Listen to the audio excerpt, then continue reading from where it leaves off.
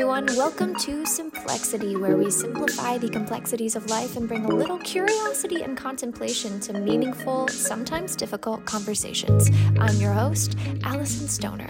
Last week, we began our conversation with architectural technologist Iddris Sandu, and we entered the world of using engineering and design to create operating systems in our own lives that equip us for the present and innovate for the future. I received hundreds of DMs after everyone listening to the episode and saying it was one of the top favorites, so if you missed it, definitely start there and then jump over here. Today, we are continuing our dialogue on the genius frameworks behind his companies Ethos DNA, Spatial Labs, and Halt, and how you can set your value and walk in your power just the same. Enjoy!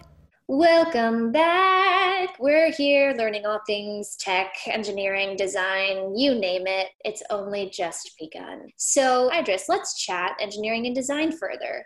Part of being a self-identified architect is understanding and utilizing engineering and design in order to create efficient systems and infrastructure. For you, some of that infrastructure is digital. For me, it might be engineering, content, and community experiences. For everyone listening, you are architecting in your own sphere with your daily schedule, relationships, career, and beyond. So consider yourself included in this exploration. Engineers CDIO. They conceive, design, implement, and operate. To think like an engineer means to use this systematic thinking to solve your daily challenges and unlock the intrinsic values in them. There are hundreds of kinds of engineers, including mechanical, chemical, civil, electrical, management, geotechnical. As for design, the role of design, arguably and debatably, of course, is to improve the visual appearance and function of messages and information. Like engineering, there are tons of fields within design. I said fields, I meant fields, but also feels. They give me the feels. From industrial to environmental design. Within all of these subgroups, there are characteristics that separate what is deemed to be good design versus bad design. Now, having acknowledged that there is inherent bias in all systems that are monocultural or homogenized, you can see how the principles of engineering and design can already cater to certain eyes and tastes and functions that assist certain groups more than others. But there's also a need to make sure that if there's information on good design in one place, we spread it to every population and at least give them the same chance to experiment with the principles and yield their own inventions. So you mentioned Dieter Rams. I mean, if you're German, it's Rams, but if you're American, it's Rams. So he's famous for his 10 principles of design. You mentioned some of them as a reminder. This list states that good design is innovative, aesthetic, it makes a product understandable, it's unobtrusive, it's honest, long-lasting, it's thorough down to the last detail, it's environmentally friendly, and actually, it's ironically something that has as little design as possible, meaning less is more. Now consider your life as a product of your own engineering and design, and rewind to hear the 10 principles again and ask yourself how you've implemented each, if at all, to architecting the life that you love and live daily. Iddris, what principles of engineering and design do you recommend we implement into our own lives? As somebody that's really studied Dieter Rams from the perspective of a philosopher more than a engineer. In fact, in the Gary Huswit directed Rams documentary, he himself said if he could do this all over again, he would instead be a landscape architect, because he realized that even though they created amazing products at Braun and Witzel, the process of creating these products wasn't always environmentally friendly. So you have something that exists in the industry as we know it now, where companies talk about how they create this end product, which is environmentally friendly. But the creation of the product and the manufacturing processes that go into the making of the product aren't environmentally friendly. And in some cases, the offset ratio of how much carbon footprint was generated is even way worse than to offset the creations. To me, I think there's 4 principles that I think every person should embody. The first would probably be principle number 6 into their lives. You said if I was a product, right? Principle number 6 states that, if I'm not wrong, that good design is long lasting. Good design is not fashionable. Fashionable is trendy. It's about a specific time period, and people will go back to reference it. But good design, or the fabric of what embodies me, isn't something that I want. When somebody thinks about a specific thing that had happened at a time in history, then they go back to learning about what Iddris did or talked about. No, I want my philosophy to be a way of life, in a way that people integrate whatever it is in their daily lives. Or even if it's not centered around me, whatever we create becomes something. Then I think after principle number 6, I would go to principle number 7, which states that good design is honest. Truth as at the integrity of everything that I do. I neither try and say things that I don't understand, nor do I make promises I know I cannot fulfill. And that's what principle number 7 is all about. It says that good design, because we are designs in ourselves, good design should not make a user of it, or a listener to it, or a viewer of it, a promise it cannot keep. I should not make a vacuum that also can make pizza. You know what I mean? It just doesn't make sense. After that, if these were my recipes, I would also regard principle number 9. And I believe principle number 9 deals with environmentalism. I'm a huge environmentalist. Therefore, when I create technology, when I create whatever it might be, I am focused on the democratization of that. A lot of people ask me, why do you do a lot of AR work over VR work? Well, the limitations of VR far offset the limitations of AR. With AR, any phone that has at least a camera can view it. Right. And phones have pretty much been democratized throughout the world, and camera phones have been democratized throughout the world. VR technologies are very difficult to create unified experiences, because each one, some have sensors that you need to buy aftermarket, some have and it's hard to create a singular experience for them. When I create AR experiences, at most, my limitation is computational power. How much can the actual device display? How many polygons can it display without lagging? But it's never for the technology in itself, right? It's more about the limitation of the current software. In that way, I would equate environmentalism, or principle number 9, as environmentalism in itself should also mean democratization and access, and especially in the digital space. And then principle number 10, which states that good design in itself is as little design as possible.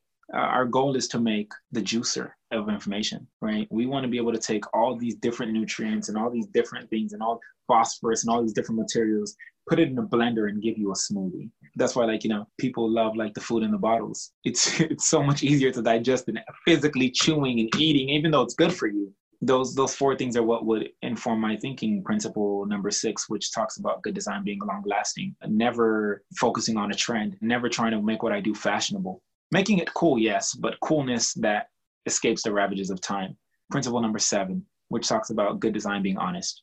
Never putting myself in a position where I'm giving information and talking about something that I have no knowledge on, or attempting to make it as if I have knowledge on it, or more importantly, promise that my knowledge will give people the ultimate North Star. It's simply a guide. And then I would go to principle number 9, which is about being environmental, making sure that when I create, no matter what it is, 1, I focus on the democratization or the spreading. I don't want to use words that feel very diplomatic or political. So I would say the scale of things, but also making sure that I'm equally offsetting. When I talk about something bad, I'll make sure that I talk about, even if I'm talking about a problem, I'll give more solutions than the problem. If we were to take problems and solutions that I give on a graph, you would notice that if we plotted these, if let's just say problem being phones being this or whatever, I would say the problem has an X coordinate and the solution has a Y coordinate. And you would always find that the Y coordinate that I choose to give always surpasses the X coordinate. Therefore, it's always going up.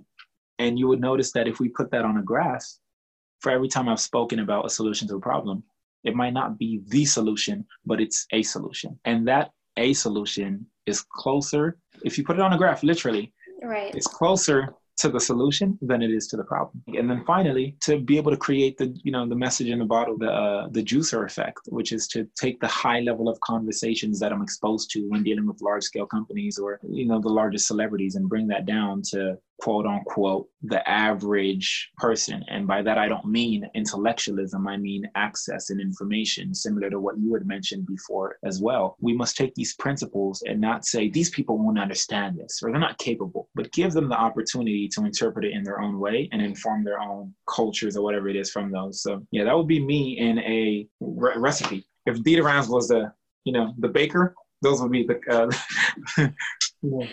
Excellent. That reminds me of two things. First, I was speaking with my coach about how I wanted to be able to be a bridge between the ordinary and the extraordinary. And of course, I'm not talking about judging things as being cool or less cool or good or less good, but more so focusing on the bridge aspect of being an intersection where people of all everythings can come together and exchange that information. But the difference between building a bridge where you're laying your own body down and having people walk across you and having, your own life sacrificed, that's one version of being a bridge. Another version is to build the bridge and name it after yourself if you really need to have it named and be involved in that way. And that way there is a longevity to it. There is a different kind of infrastructure. And I feel like that really goes back to what you've been saying this whole time. In our own personal lives, it's not always about wearing ourselves even thinner by being the bridge itself,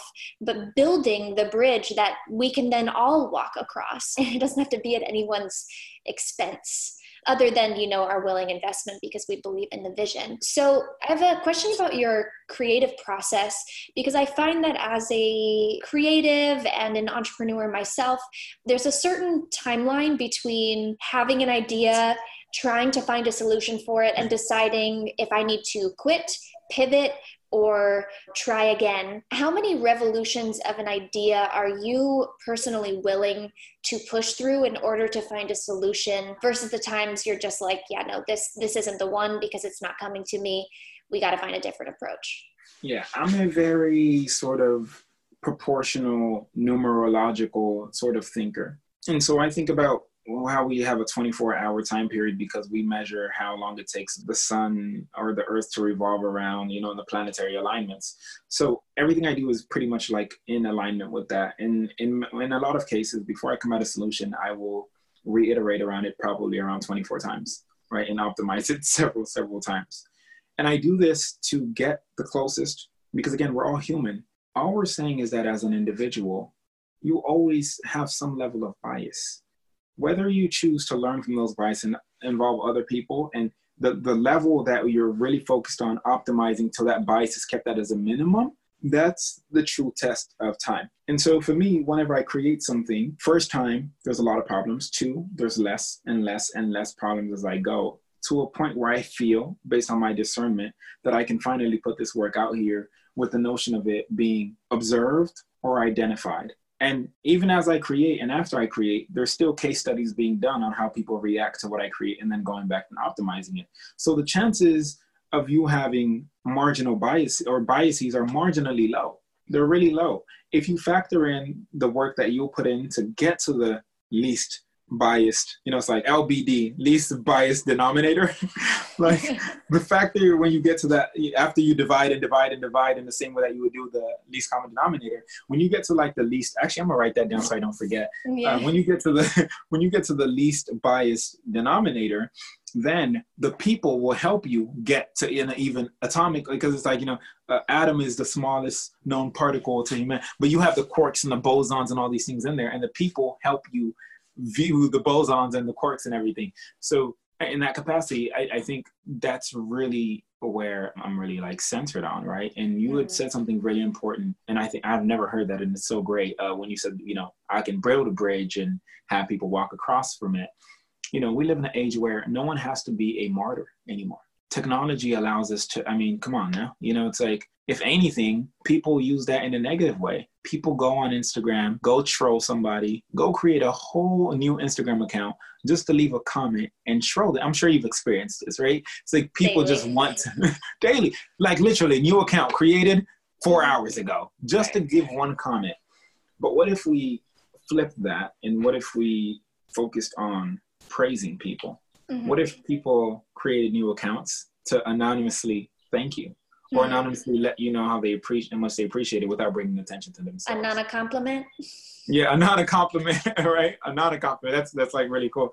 You know, when I think about like even what you just said, it cuts back to that. It cuts back to really just understanding like, why am I really here? And when I create and when I iterate, the iteration is based off of a yearn or a desire other than mine. If I look at like the way that I'm still young, but I've been able to create a space for myself where, I mean, at 23, I can say that I've been in tech for a decade, you know, since I was 13. And I've rightfully worked very hard to get to where I am. And I've built a life of quote unquote access and comfort. But I don't wake up and create things for myself. I'm not focused on, to me, the difference between an invention and an innovation is an invention is really built to assist one's own will and one's own desire. Hey, you talk to your friends, you're like, yeah, I invented this new like color palette or this nail gloss or whatever. It's like, you know, no, and it's so cool. It's for you. But then there's also those opportunities where you spread that to other people so they can do it for themselves. And that's the real innovation. When you become that bridge by, you know, building the bridge and then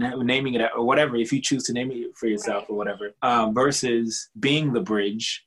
And in some ways it's limited because what happens when the bridge collapses or what happens when you can't take it in? What happens when you're not here? To go back to your question around my creative process, I really have a lot of, you know, you don't have to take it literal when I say 24 revolutions around product, but take it metaphoric. By that, I mean a lot. Like think about it a lot. How many times you think? A lot. You know, that 21/7. It's like I think a lot before arriving at even if it's a creative project that I post on Instagram or whatever it might be. So by the time I post it, all it gets is love. There's no hate because I've thought about, well, if you don't add this to it, somebody's going to say, Magic Leap tried that or Microsoft tried that, you know? So it's really just about doing your best to not necessarily please everybody, but rightfully give everyone the opportunity to feel pure emotion. Right. Not biased emotion. Because that's the thing. When somebody hates on you, they're not actually hating you. It's not that they don't like you. It's that they're tapping into an energy force that they haven't healed from. And maybe we look and we say, well, maybe if I optimize that, they wouldn't have been able to tap into that energy. That's a cool point to circle back to curating the experience, having looked out for all of the possible ways someone might misinterpret the intention of your creation and protecting it so that it can be as purely experienced as possible. And I too do the same thing. Sometimes people, you know, see my process and they're like, you can't please everyone. And I'm saying, it's not actually just about pleasing. It's about protecting the vision and doing my research to understand who's going to be watching this anyway and beating them to their own thought process with a solution. And also saying, hey, I recognize that this obstacle is something you might normally place here, but I'm actually going to identify it and then remove it so that you really can just take in what I'm making for you. Everything that you just said was built around solution-oriented thinking versus problem-based thinking or identification. And here's how we know that. Somebody comes up to you and says, Addison, I really don't like what you said or what you did or the creativity. What do most people say? They say, that's not my problem. That word in it, that's not my problem. So whatever they say comes from the perspective of problem-based thinking versus solution-based thinking. But you saying that you beat people to it with a solution now have people being like, oh, because we focus on the solution, you know? Versus that's not my problem. You go like, oh yeah, that was because it had solutions. You know yeah, what I mean? Right. I try to even help train and guide to the best of my imperfect ability, my online community and how to respond to comments by people who throw shade or, you know, seek to maybe cut deep in some way. I like to respond first with thanks for your feedback. You know, because it's like, okay, this is a process of mirroring and you're identifying something within me that either is upsetting to you or something about yourself that you reject or don't want to accept, whatever it is. And so thank you for sharing your version of reality and events. Thankfully, we can have this both and quantum experience. So here's where my reality sits. I love that. Quantum both and experience. I love that. That's so, you should write that down. I don't know if do you say that often? Yes. Okay, we talk about that all the time. I'm sure people are sick of me now, but I'm like, hey, this one driving force has changed my reality and experience and ability to deal with people. So there are so many gems that you've shared in every answer, but particularly in this most recent one, that I hope when people are listening, you really take a look at your life and who you are and consider what ways you can design and redesign and optimize and iterate and all of that to actualize your fullest potential in the greatest service of humanity and the planet and the cosmos. So one last question, and then just the really simple final one. So it's an A and a B. A is you are the founder and owner of 3 companies, Ethos DNA, Spatial Labs, and Halt. You've directed music videos. You just dropped a music single. Congrats. I listened to it. Everyone go check it out. Under the artist name Code Switch, correct? Yes. With no I. CODESWTCH. Mm-hmm. And the song's called 7 a.m.? Yeah, we did one 7 a.m. And then I just dropped a new one with Vic Mensa called Algorithm. Okay. So yes, go definitely check those out. And this shows that your creativity and your architecting happens across sectors. And you are an alchemist who reuses and repurposes materials from one place for new endeavors. I actually have a short form series called Alchemy, which is the same thing, to take elements that happened in our week and transform them into gems. So in doing this, you've learned the art of assessing and setting your own value when you walk into a room and when you begin a project or decide where you want to put your energy in the day. That is something that I think gets in a lot of our ways. So I'm wondering if you have any advice. How can we practically assess and set our value in our workplace, relationships, personal growth, so that we stop playing small and we walk in our power? You know, how can we remove our excuses? Yeah, I think everything that I do, I think about it from the perspective of offering a solution, but more importantly, creating it from the perspective of a creator and not a consumer, right? I would rather, and that's the position we've been setting ourselves up with. Even though I have a partnership with Facebook and other tech companies, I don't want to just go in and pitch an idea and they try and use that idea with somebody like a Rihanna, and it doesn't work because people can see through BS and they don't want a tech company to tell them what they want. I would rather form that one-to-one communication with the culture and say, hey, I respect your values and I understand what you guys have been hearing for a long time. I'm going to go partner with Rihanna and create this experience for you guys, and you guys will love it. And it's that identification of that solution where, for everybody listening to this, it's not a hypothesis. It's been tested on a very large scale. I mean, I tweeted earlier, like last year, collaborating with Just Water and creating an AR experience that got over 3 million views. The Kobe tribute we did, 3 million views. The Rihanna experience, 3 million views. Migos, 2 million views. Like, these are very scalable things, and it's worked time and time again, and it hasn't failed us yet. But I think for anyone that needs advice in terms of assessing their own value, the people that come in, when we want to talk about threats, right? The threat isn't me telling people, learn how to code. The threat is in saying, build your own operating system. Learn the machine code, right? I mean, again, it's like, and I don't mean it from a literal standpoint, but that's where it's like, oh, no. You're supposed to teach people how to use Flutter, which is Google's programming language. You're supposed to use React, which is like Facebook's programming language. You're supposed to use, all these languages that were created for you to stay and think, because again, it's literally like a mirage. Think about when you would look at the sun hit the ground and you would think that it was like a wave, but it actually didn't exist. That wave is what gets people in the realm of excuse. Do you understand how hard it is to build an operating system? Yes, I understand. But you know who else understood that? Steve Jobs.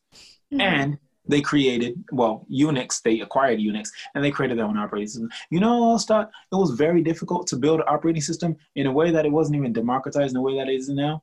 Bill Gates. And guess what he did? He built that operating system. You know what I mean? You know who else thought operating systems weren't the wave? Well, technically, this isn't really an operating system, but they kind of did. Elon Musk with the Tesla OS in their cars. And they built that. So I think we just get into this ability that we cannot do this, or it takes a large team. It's not easy. That's why not everyone's been able to do it. It's not easy to scale.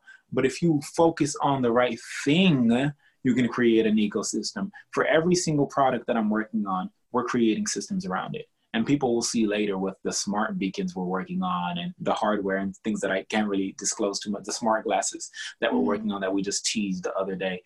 We're building these things. So my only advice, if I've said anything or if I could say anything, is simply give solutions around or from the perspective of ultimately creating something new rather than changing that which already exists. Yeah, that's excellent. And recognizing your value will lead to a sense of confidence and competence. And I think it stems back to something we shared on an episode with Brain Coach Jim Quick, which is there may be a growing period where you have to expand your capacities.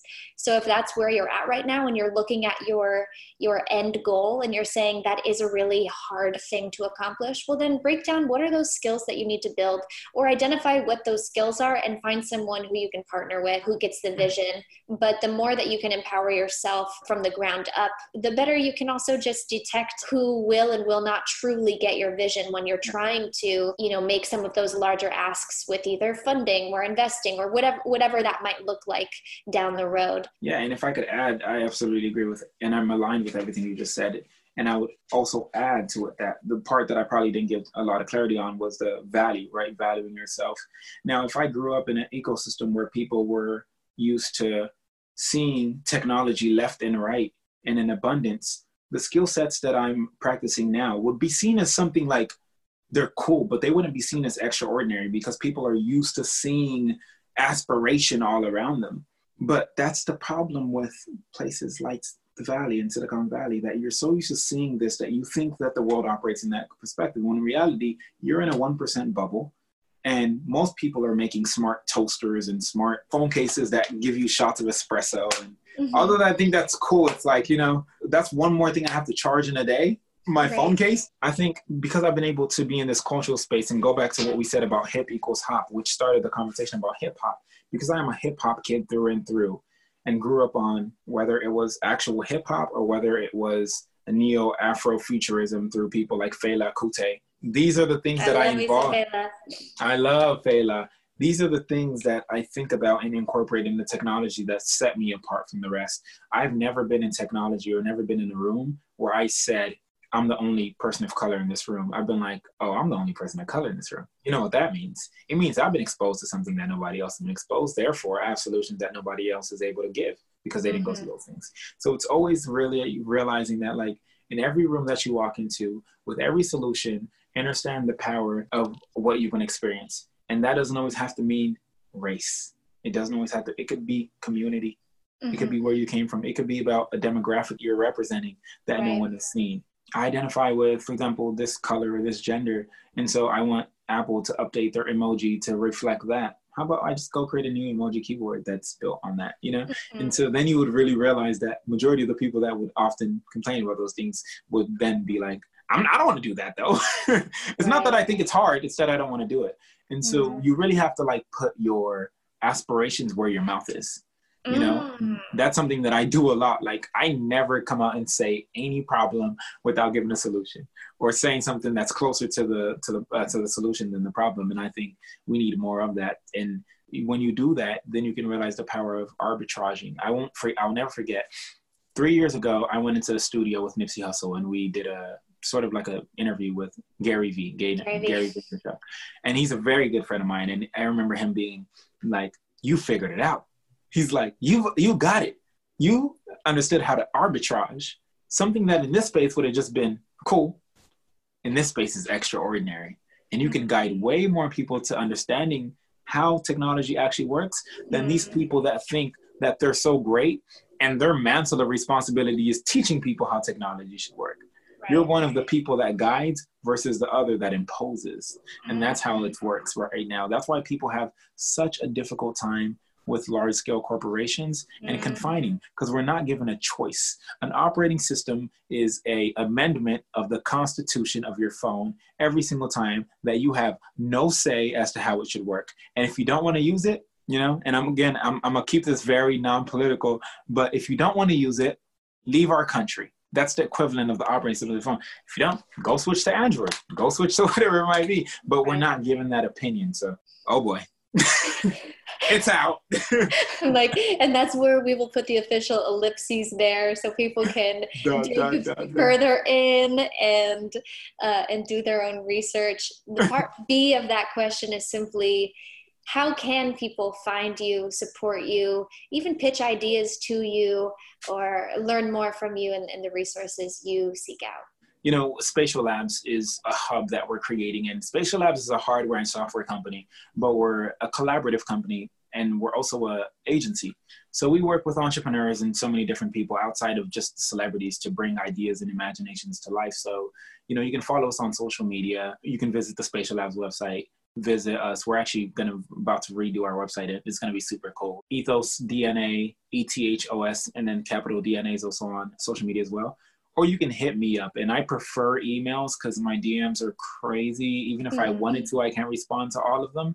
We have a nonprofit arm that, for the sake of, a lot of things going on, we haven't opened to the public, but very soon we're going to open it to foresee these visions like what we're working on in Africa and things of that nature. But yeah, social media, I'm of the youth. Connect with me because I'm considered Gen Z, but I can also fit within a late millennial because I was born in 1997 versus 1999. But I think about like Gen Y or, like baby boomers being like, a young brother like you doesn't have business cards. And I go, principle number 9, good design is environmental. I don't want to be chopping trees down. I'll give you I'll airdrop, my card to you. So our website, social media is the best way to connect with us. Perfect. It's so good. Everyone make sure you follow and keep an eye on Iddris. Thank you so very much for joining me today and sharing such valuable insights for how we can better architect our world and design a better future for all. Thank you so much for giving me this space. And I'm glad that through this and even this dialogue, we've not necessarily, I might not know what food you like or what your favorite colors are, but I'm aligned with, and I know through conversations like this, what values you are. So I'm thankful that through this, I found a new friend and I found many friends through your platform now. I'm so thankful for you for even identifying and honoring and seeing what we're doing and thinking that was worthy of even spreading. So thank you so much. Absolutely. Yes. Thank you indeed. All right. Well, we will wrap up here and I will take another quick break and then we'll jump into our weekly mantras and let you all go and take a nap so your brain can process. All right. All right, it is time for our weekly mantras. So I will repeat each phrase twice and then I will leave space for the third so you can repeat it out loud. Here we go. First, I replace my problem-based thinking with solution-oriented thinking. I replace my problem-based thinking with solution-oriented thinking.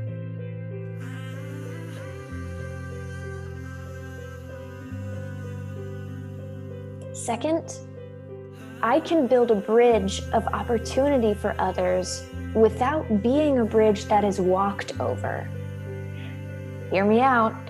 I can build a bridge of opportunity for others without being a bridge that is walked over.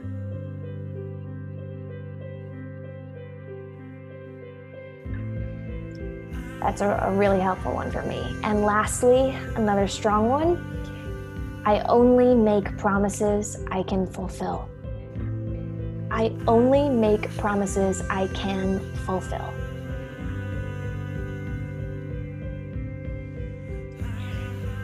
Excellent. There is so much that we covered here. I really hope that you'll add some time in your calendar, in your busy lives to hear this and listen to this episode a few times and just chew on the wisdom. Thank you as always for listening. Be sure you share this with loved ones, friends on social media, especially if you post anything, your favorite takeaways, just tag Simplexity Podcast and me, Allison Stoner, and I'll be sure to share it to my platforms. And again, thanks for listening. If you haven't already, please take just a couple seconds. It does not take more than 30 seconds to give us a nice rating and review. And by us, I mean me. We're building this community one person at a time, and your feedback is phenomenally helpful. So thanks again, and I can't wait to share more gems with you next week on Simplexity. It's anything but small talk. Peace.